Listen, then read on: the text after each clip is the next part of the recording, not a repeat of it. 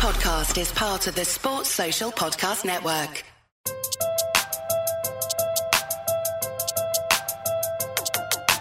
Hello, everyone. I'm Ben Johnson, and this is the Perpetual Chess Podcast. On Perpetual Chess, I have weekly conversations with the chess world's best players, promoters, and educators about their lives, careers, current projects, and best practices. For more information, go to perpetualchesspod.com.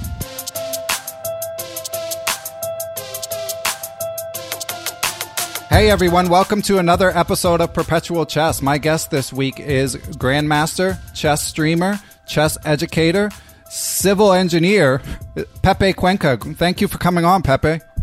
Welcome. Thank you very much for inviting me to your podcast. Oh, I'm happy to have you. Your streams are fun to watch. You've got so much energy. I think you might be.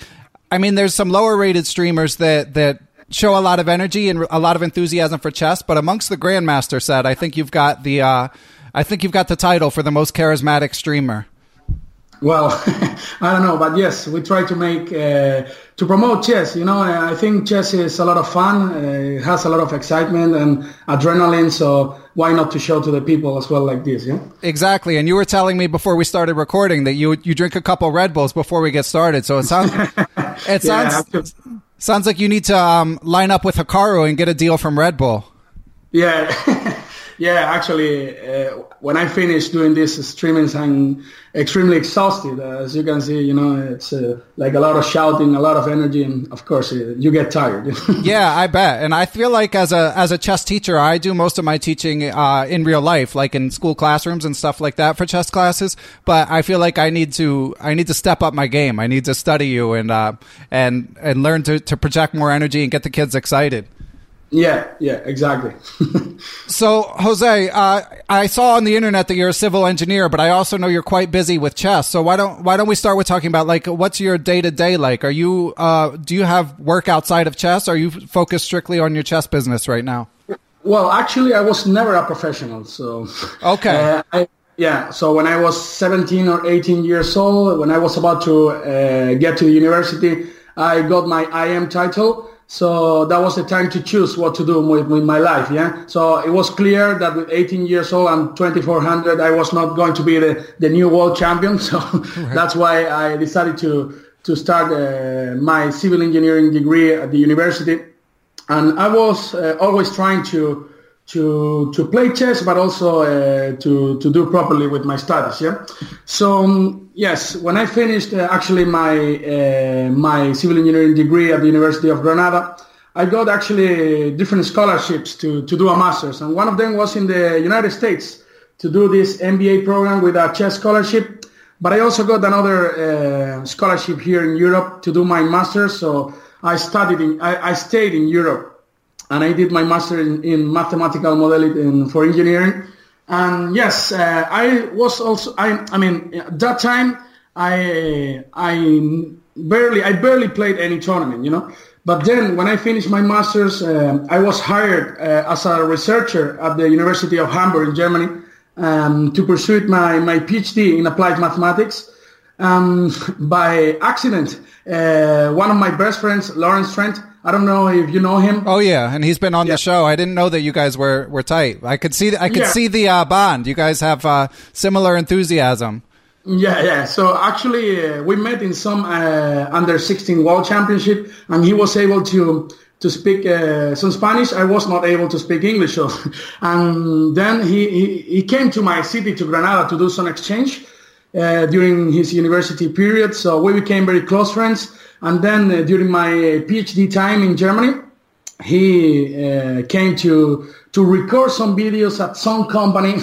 Right. Now it's Chess24. And then he told me about this company. I was out of chess, basically. So I was doing my research at the university, doing my PhD. But then he invited me to go there to the company. Then he introduced me the people over there. And then they offered me to work. So I started to work over there in the evenings after my main job, because I was full-time. I had a full-time position at the University of Hamburg.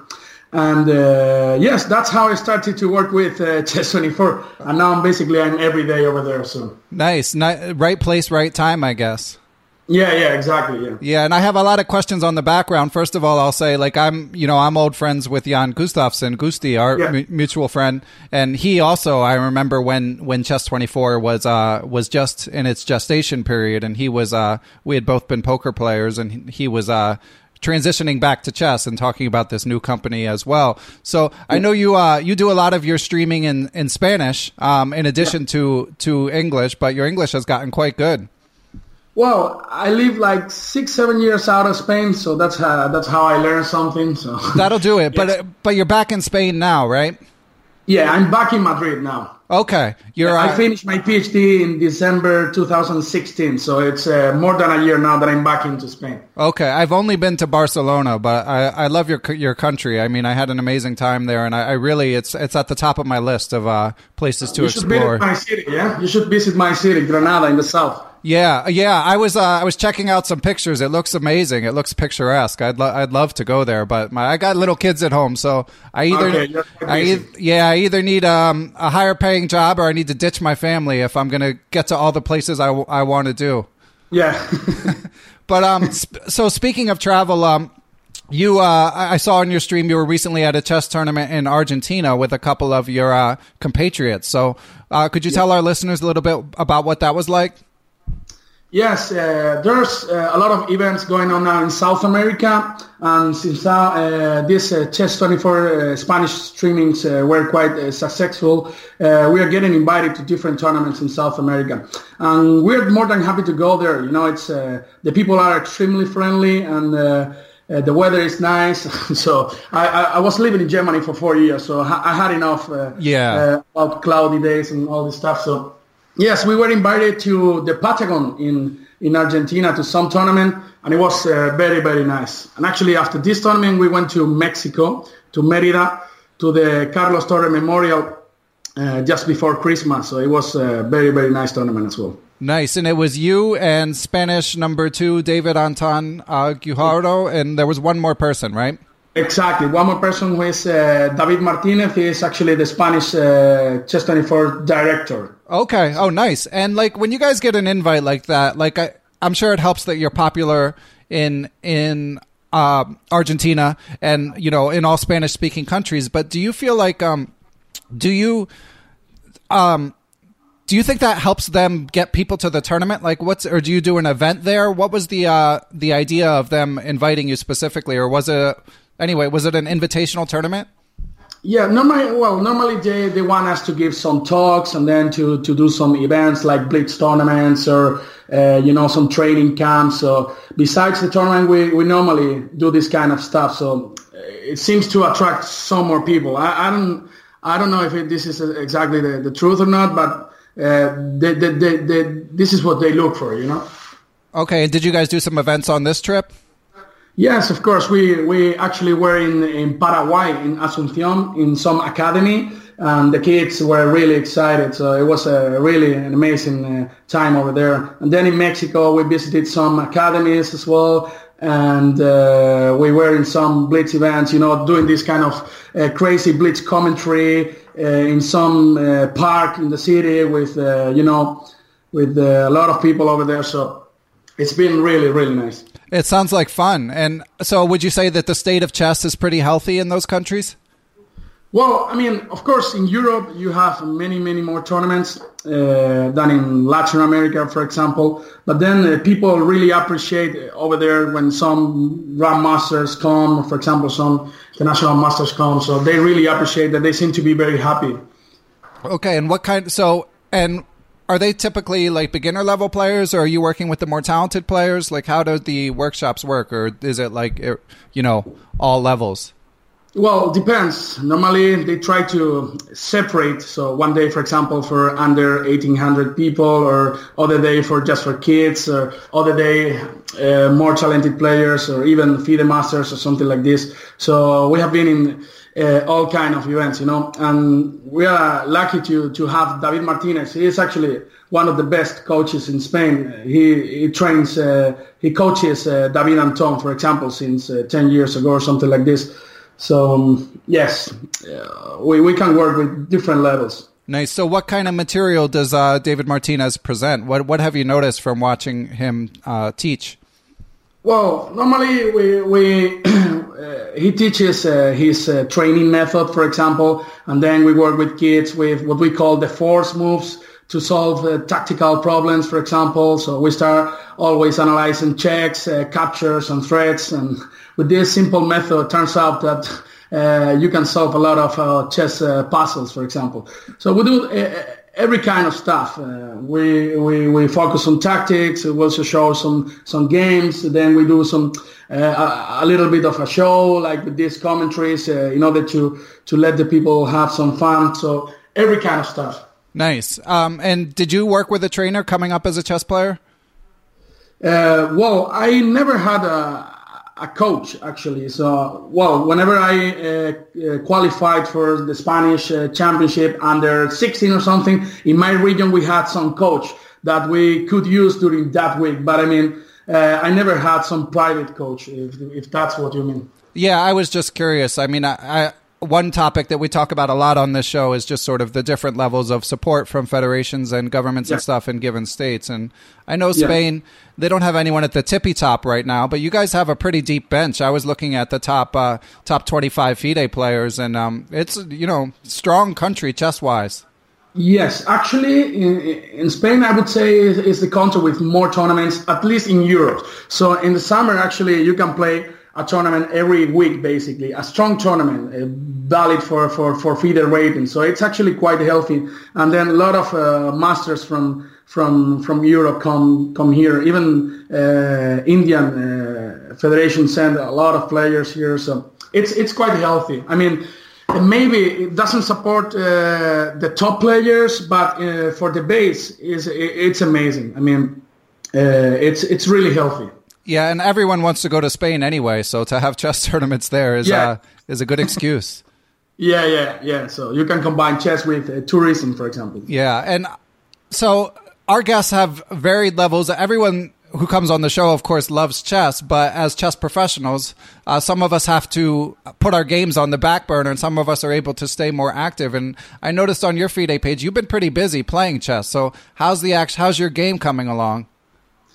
Well, I managed to get to my peak like 1.5 years ago or something. I managed to get 2540 or something like this, but then I decreased like 70 points. Now I'm gaining some points back. Now I'm in 2500 more or less. So I don't know. I feel like it's quite difficult to improve more once I am already almost 31 years old, and I'm always busy. Besides chess, I do some engineering work all the time. So it's actually, I mean, I don't have much time to train and to study chess. So I feel like my level should be around 2500, and it's difficult to increase. And it's easier to go down. Yeah. Yeah. You take the stairs up and the elevator down. Yeah, exactly. Yeah. I feel. I mean, I'm a lot weaker than you, but I feel the same way. It's just it's such heavy sledding to reach a new high. So how do you approach your tournaments? Since you're not able to put in a ton of study, do you still get pretty upset if you lose, or are you able to just play for the enjoyment and not worry too much about the results? Well, of course I care about the results as every chess player, I would say, But normally I try to enjoy in chess tournaments. So normally I try to go to places that I enjoy. So it's very difficult to see me playing a tournament in Siberia in Russia, for example, with minus 40 degrees. Right. But, but of course I'm very competitive. That's imagine this is how I managed to get to the Grandmaster, because I'm very competitive. And yes, when I'm in a chess tournament, I try to focus. I try to prepare the games, because in that period is actually when I can improve my chess, when I can study some chess or prepare some good lines, for example. Okay, so if you do have time to study, what's your priority? How would you say? I mean, how would you spend, say, 5 hours a week studying chess at your level? Well, normally one could think that we spend most of our time studying openings.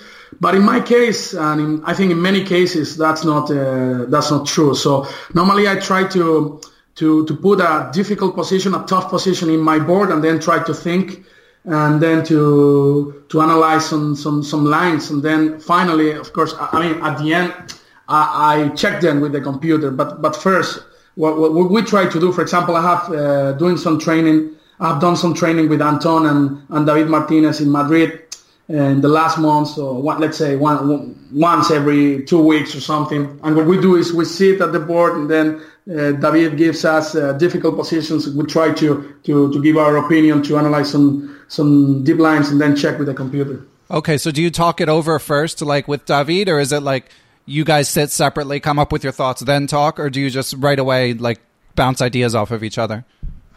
Well, we think for a while, and then we start discussing, and then finally we discuss with the computer. So first between the two of us, and then with the computer. That means David behind the computer. Eh? Okay. And what about when you're in a tournament? Like, are you prepping a lot in between rounds, or do you try to relax during your what little downtime you have?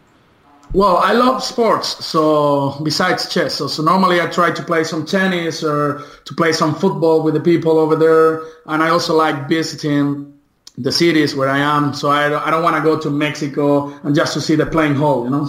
Yeah. So that's why I try to enjoy the different atmospheres, different cities. And yes, basically, since I'm not a professional chess player, because I always did something with my engineering stuff, so I try to enjoy as much as possible in the tournaments.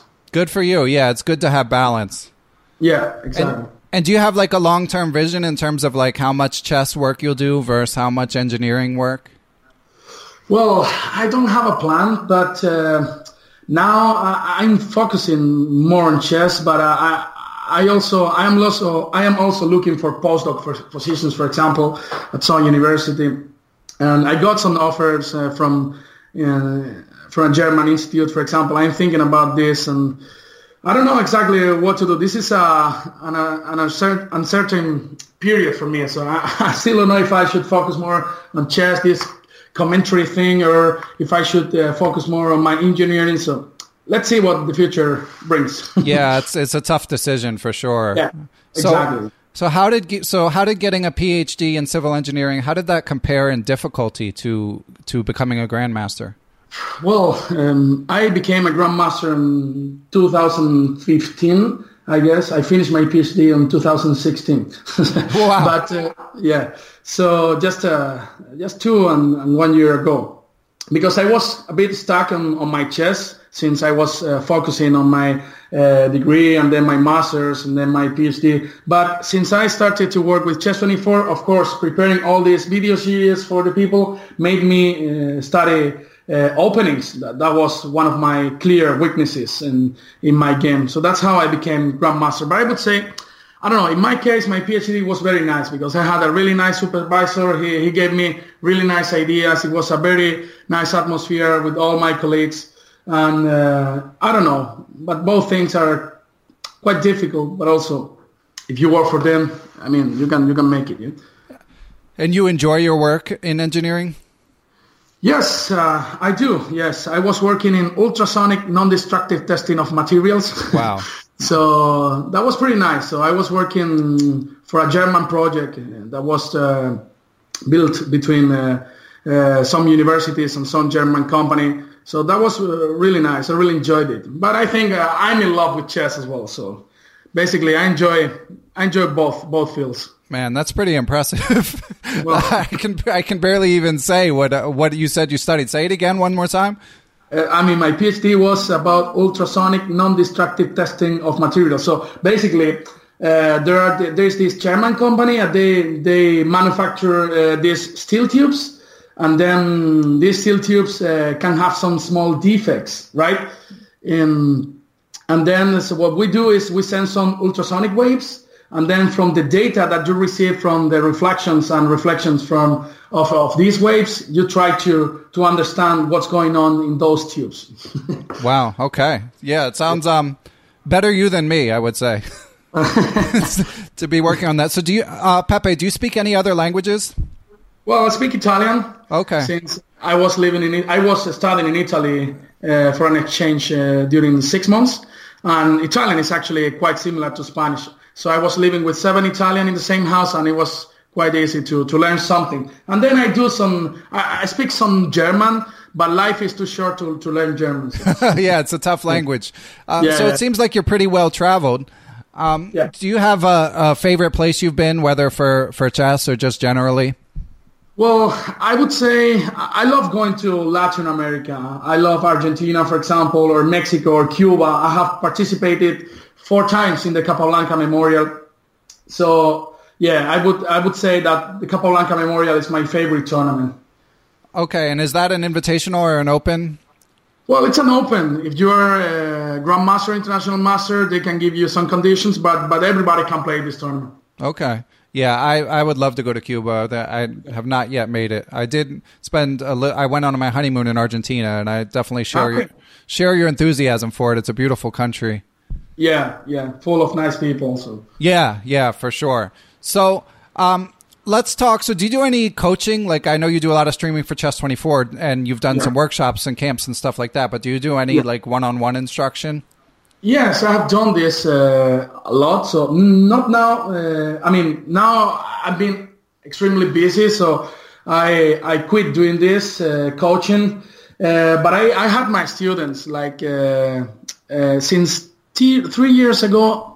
I'm not doing any more coaching, but I used to have a lot of students, Spanish talented players, or even some British and German. But now, between the commentary and playing, what I enjoy more is playing still. So whenever I have some free time, I prefer going to tournaments rather than doing some coachings. Yeah, good for you. You only live once, right? Yeah, exactly. Yeah. So what was your approach? Like, what's your general philosophy about how people should improve at chess?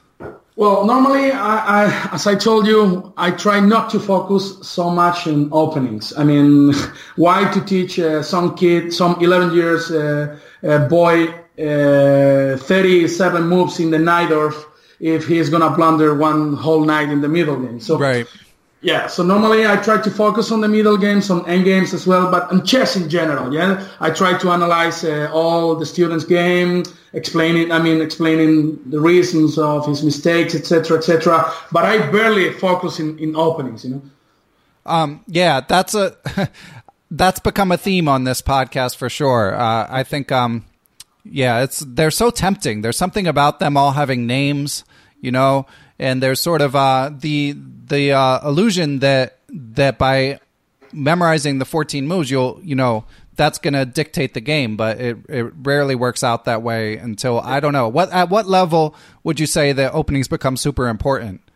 Well, super important, above 2,400 or something, or 2,500 even. I would say that every opening is playable actually in my level even, yeah? So why not to play the Benoni, for example? I understand that Fabiano Caruana doesn't want to play the Benoni or the Benko Gambit, but in our levels, 2,500 or something like this, I think everything is playable, yeah? And yeah, one thing, I also had a lot of fights with a lot of parents, yeah? A lot of parents want their kids to learn the Najdorf, the Berlin until the 50th move, and then I had to tell them, okay, well, your kid is 8 years old, so let's just try first to know what is a bishop pair, or what is a weak square, or something like this, yeah?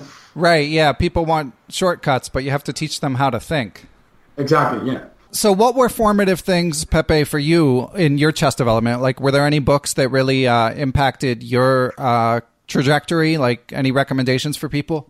Yeah, so for example, I used to enjoy a lot Mark Dorevsky's books, of course.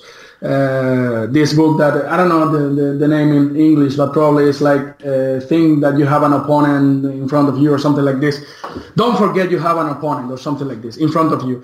So it talks about prophylaxis. It talks about many methods, which are extremely interesting. So I used to enjoy these books a lot. And then I also liked very much Chess for Zebras from Jonathan Rawson. Yeah, he's a great author. And the 7 Sins in Chess. Yes, yeah, big fan of that one too. Yeah, I think that was one of the first books I read, and I really enjoyed it. Yeah, it's a fun read, and it's very filled with practical advice. Yeah, exactly. Cool. And so you've mentioned you don't think openings are as important. So what about tactics? Like, let's say you have like a 2,000 FIDE level player. Like, how much time should they be spending on tactics versus other aspects of the game? Yeah, I think tactics is one of the most important aspects of the game. So, I mean, whenever I used to teach, then some part of the class was just for tactics, yeah? So now we're using to teach all these people in Chess24 in our Spanish broadcast, even in English, this force method. Yeah, we talk a lot about these threats, captures, and checks, and then using this stupid method, you can actually solve many chess puzzles. Yeah, it's definitely a very good shortcut. I watched one of your tactics training videos, and I'm always like, when I do tactics, and I'm about like 2170 FIDE. Yeah. So I'm in my head, I now have ingrained check captures and attacks. But what I've noticed is stronger players often, if I watch one of their videos, they just see a move that didn't occur to me faster. Yeah. That's the thing. Like, players don't think about these shortcuts; they just see it. Yeah. Yeah. So I was doing one of these tactic trainers show with Leinier Dominguez. Oh, wow. Yeah, one of the world top players. And then it was amazing. I mean, he didn't have to think even for 2 seconds, yeah?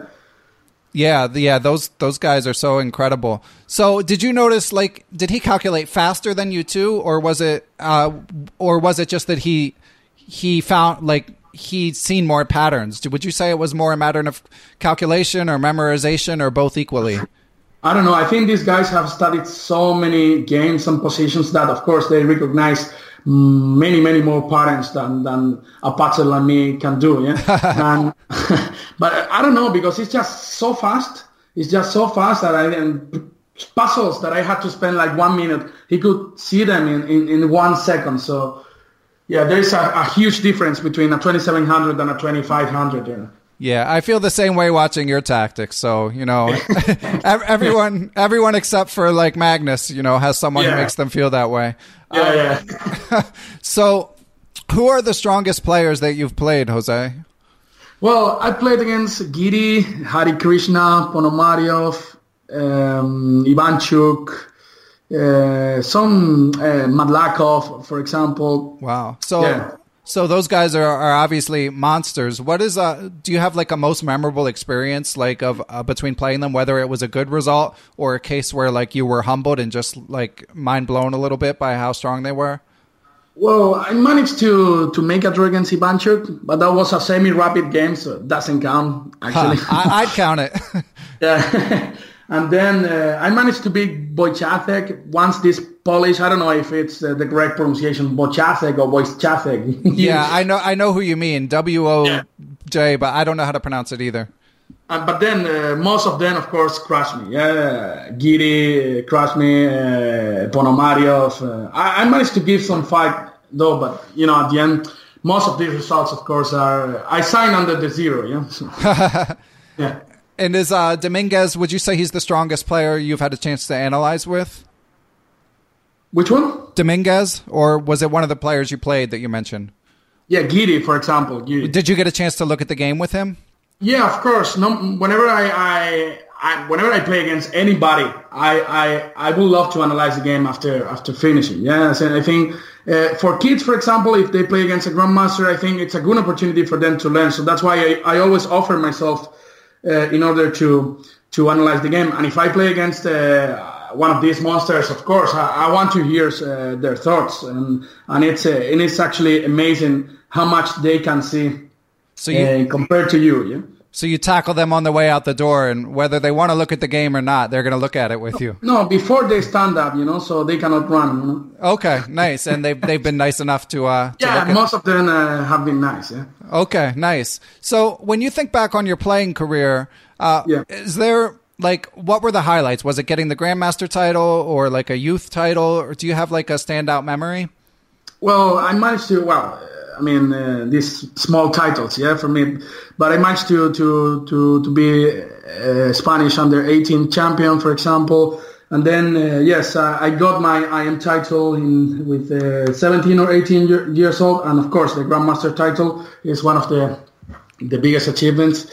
And yes, I managed to win Strong Open in Spain with, I was ranked like number 25 or something. So there were like 10, 26 Grandmasters or something like this. And yes, so basically this would be. Nice. Do you get nervous before games? Yes, of course. I get really nervous, and I think this happens to everybody. When I'm beating a stronger player, I start getting nervous, and then I cannot even think. So yeah. I think, of course, with experience, this is improving a little bit, but still happens to me, and you feel that tension, that energy, and Do you feel an increased amount when you play someone like Jiří? An increase of what? Sorry. So do you feel like increased tension if you're playing someone like amongst the strongest players you played? Of course, and I go to those games much more motivated. Right. Yeah. Yeah. It must be an amazing experience. Yeah. So you barely have opportunities to play these guys, but for example, in the leagues, in the Spanish league, which is quite strong. I had these chances to play these guys in the Bundesliga, for example, as well. And in the leagues, you have these chances to play against these monsters. Yeah, for sure. All right, so Pepe, now it's time to get to the important topics. Okay. Facundo the F-Pawn. Yeah, Facundo, yeah. So I've had Simon Williams on the show. He's made Harry the H-Pawn famous, but I hadn't met Facundo till I watched your videos. Yeah. So what's the story? How did Facundo come into this world? I don't know. I was just doing, what we try to do is to do this broadcast natural, yeah? So we don't plan anything. You see our broadcast, it's nothing serious. So basically it's like we are with our friends in a bar, yeah? So we say whatever comes to our mind. And when I said Facundo the F-Pawn, and then everybody liked it, so Facundo remained over there. I say a lot of stupid things, and some of them remain, and some of them just, people right. just don't, so. That's funny. Have you named any other chess pieces or pawns? Yeah, we got Carlitos, the C-pawn. Nice. And Aristoteles, the A-pawn. But I like it. Yeah, the rest have not been baptized yet. Yeah, nice. But soon. And when you stream in Spanish, your native language versus English, do you feel like there's a difference in your presentation? I don't speak Spanish, so I wasn't able to check those out. Yeah, of course. I mean, for me, it's much more natural. So, I mean, some jokes that I'm able to say in Spanish, I cannot even say in English. Yeah. Yes, but I mean, I try to do the same thing more or less. Yeah. So whenever there's time trouble, so we bring the excitement, but we try not to lose the proper analysis of chess. So we try to make the broadcast, the streaming fun. But at the same time, we try to analyze deeply all the variations. So because people want to do this, want this as well, yeah. Yeah, people want a mix of entertainment and improvement. Yes. So it has to be a mixture, yeah. So you cannot be like a clown for 3 hours and then not without explaining anything. It has to be a combination of both things, yeah. So people can be entertained, and then the kids like the streamings, and then the people who want to improve their chess can improve their chess. Yeah, it must be. I think it's probably a little bit better streaming than what I do, because when I teach classrooms, what I've noticed is if you try to throw jokes in, and maybe this is just something I need to work on, but if you have a joke that actually makes them laugh, it increases their energy level, and then they get a little harder to manage, because then they all want to crack jokes. So it's hard in that setting to find the right balance between, okay, I want to be entertaining, but I don't want this just to go off the rails either.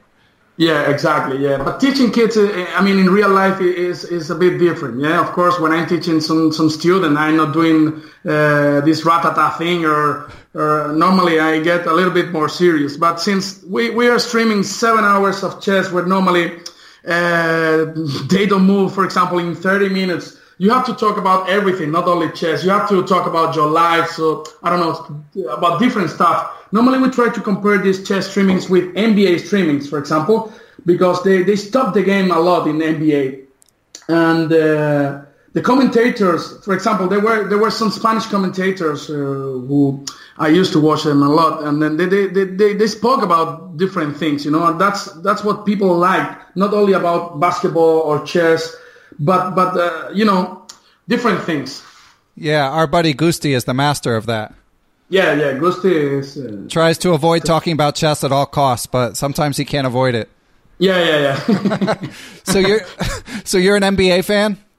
Yeah, I actually follow NBA, football, tennis, and basically I would say these three sports, and also some cyclism. Yeah. Nice. I've noticed a lot of chess players are tennis fans. Yes. You know, in Spain, since we got Nadal, it was a revolution. So everybody started to follow tennis, to play tennis. A lot of tennis courts were built. So. Yeah, he's an incredible player, and he seems like a good guy too. Yeah, exactly. Yeah. So Pepe, we've got the candidates coming up in a couple months. How tuned into are you to events like that? You know, right now we have Weekend Z going. Like, do you follow those events pretty closely? Yeah, and actually I'm doing commentary on the Weekend Z tournament in Spanish in Chess 24. So yesterday I was working, and today is the rest day. That's why I told you this date. Yeah, well, thanks a lot. I know you've been super busy, so I appreciate it. So what's your take on Weekend Z so far? Well, Giri has been playing extremely aggressive, which is could be big news, actually. And yesterday there was a really interesting game between Carlsen and Giri, for example, a crazy game in the French. And Anand is playing well as well. Carlsen is just half point behind, so let's see what happens. But I would say that Giri is playing quite well. Magnus didn't manage to create troubles with the white pieces, so I don't know what's going on with Magnus.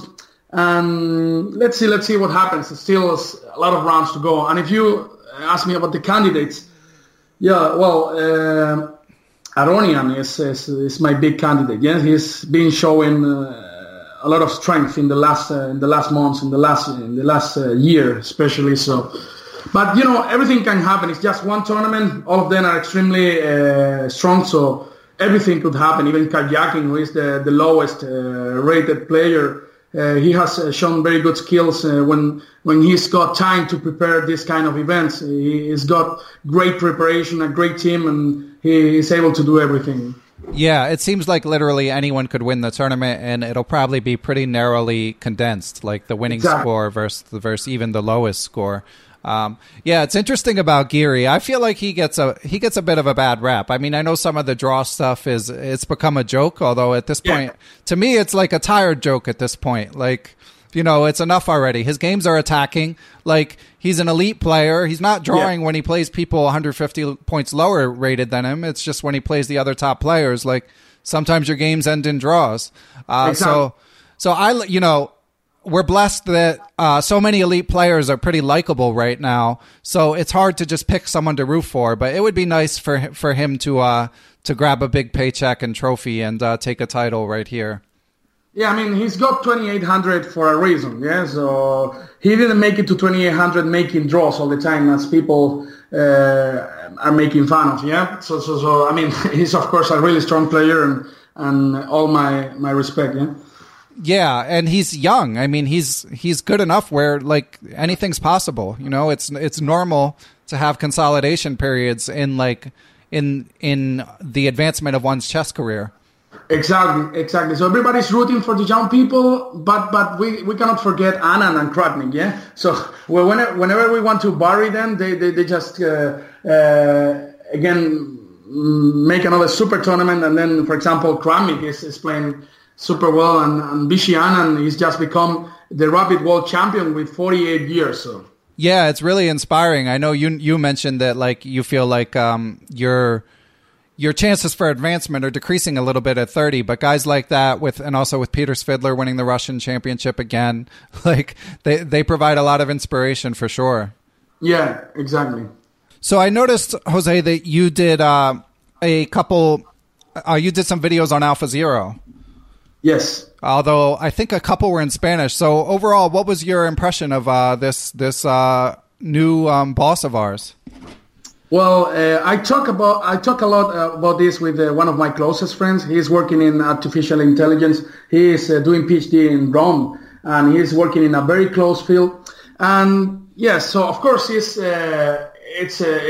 amazing what AlphaZero has done. I mean, the games that they have shown us. But I try to look this from the scientific point of view as well. And normally, as a scientist, you want to be able to reproduce the results of somebody else, yeah? And this is something that Google hasn't shown, yeah? So they have just shown us 10 games, for example, 10 victories, but I would love to see the code, for example, and the rest of the games to see where AlphaZero fails, yeah? Normally, when one is publishing a paper about a new method of something, normally you also try to explain the weaknesses of your program. But I think Google and DeepMind are more, they prefer, I mean, they have gained a lot with the marketing already, and it's not that clear that they're going to show everything, the code and all those games. But of course, the games are impressive. You look at those games about the Queen's Indian, for example, nobody understands how these lines, yeah? And if a human try to place like this, AlphaZero will just collapse, yeah? Yeah. And it's a tricky issue because Google is a for-profit company. So if this were an academic endeavor, we could totally understand, like, okay, you should show the code, you need peer approval, like you say, stuff like that. But who knows what applications they have in mind, and they might not want people like building off of what they've designed, or at least they want to do it on their own timeline. Yeah, exactly. So some people were saying that this could even apply to some other fields, for example, in medicine or etc. But the thing is, these kind of programs are programmed to solve specific tasks, for example. And yes, AlphaZero is extremely great in playing chess, but only playing chess. Yeah? So let's see what kind of applications they try to look for. Yeah, and in terms of openings, so you mentioned that like there are moves that they don't even understand. Do you think that something like this will have a big impact on openings at the top level?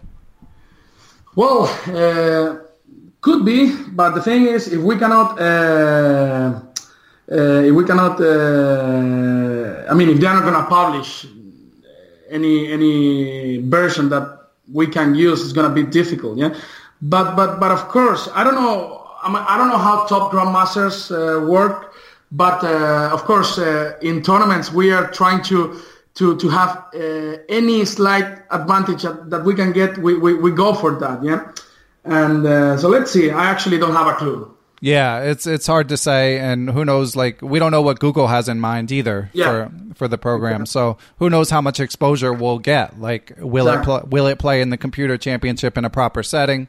That would be amazing because there'd be a lot of games then. Yeah, for example, one of the complaints from Stockfish people was like, so 1 minute was given to every computer to make a move. And one of the designers of Stockfish, he was saying that Stockfish was a program designed to choose in which part of the game to spend more time, So, and it was run in a different computer with a different processor. So, I mean, a lot of things have to be clarified. So, of course, it's a big achievement, but we need to be, patient and wait to see more things. Yeah, makes sense. So Jose, what's your schedule look like in the near future? Do you have any tournaments coming up? Yes, I will be playing this Sunday in the Bundesliga in Germany. Do you know who you play? Sorry? Do you know who you play? Well, not yet. I didn't even check the list, so I should do that. And later, I'm traveling to Gibraltar to play one of the strongest open in the world. Oh, nice. Yeah, that's a tournament I would love to go to. Yeah, which is actually just 3 hours by car from my city. So. Oh, jealous of you Europeans. Yeah, so I can visit my family and then head to Gibraltar. It's cool. Nice. Have you played there before?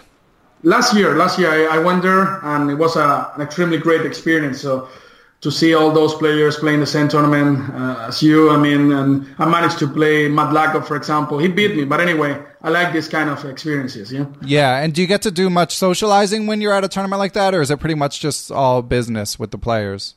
No, of course. And as I'm telling you, also Gibraltar is just close to. It's just close to Andalusia, my region. So I have got a lot of friends over there in Cádiz, for example, which is the Spanish closest city. And yes, the final day, for example, there is a dinner in which all the players go, and then there is some small party, and then you have time to socialize and then to meet everybody. It's quite nice. So yeah, it sounds good to me.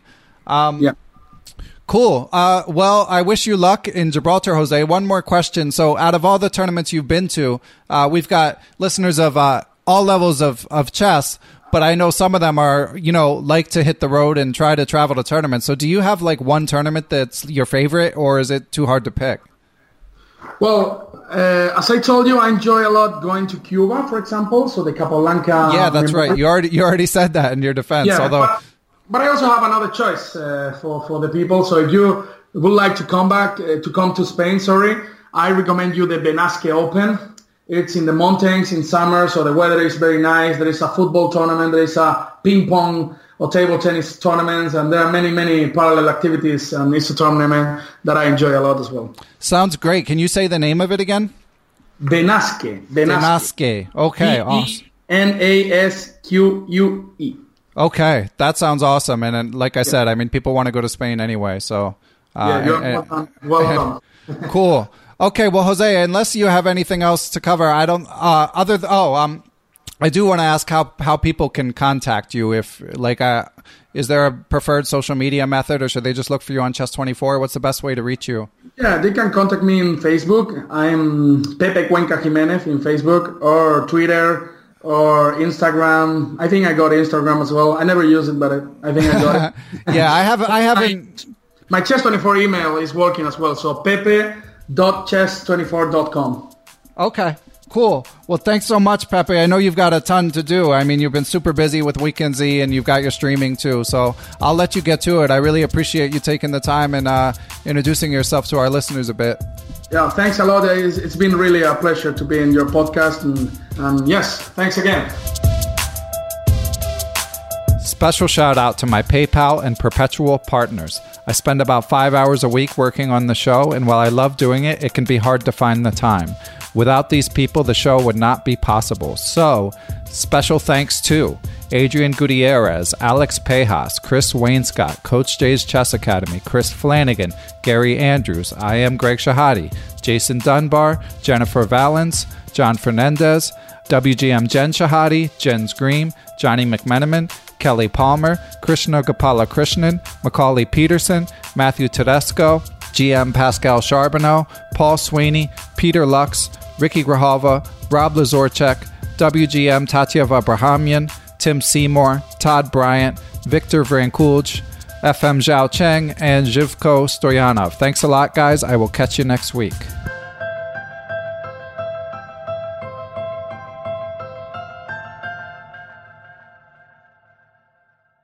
Sports Social Podcast Network.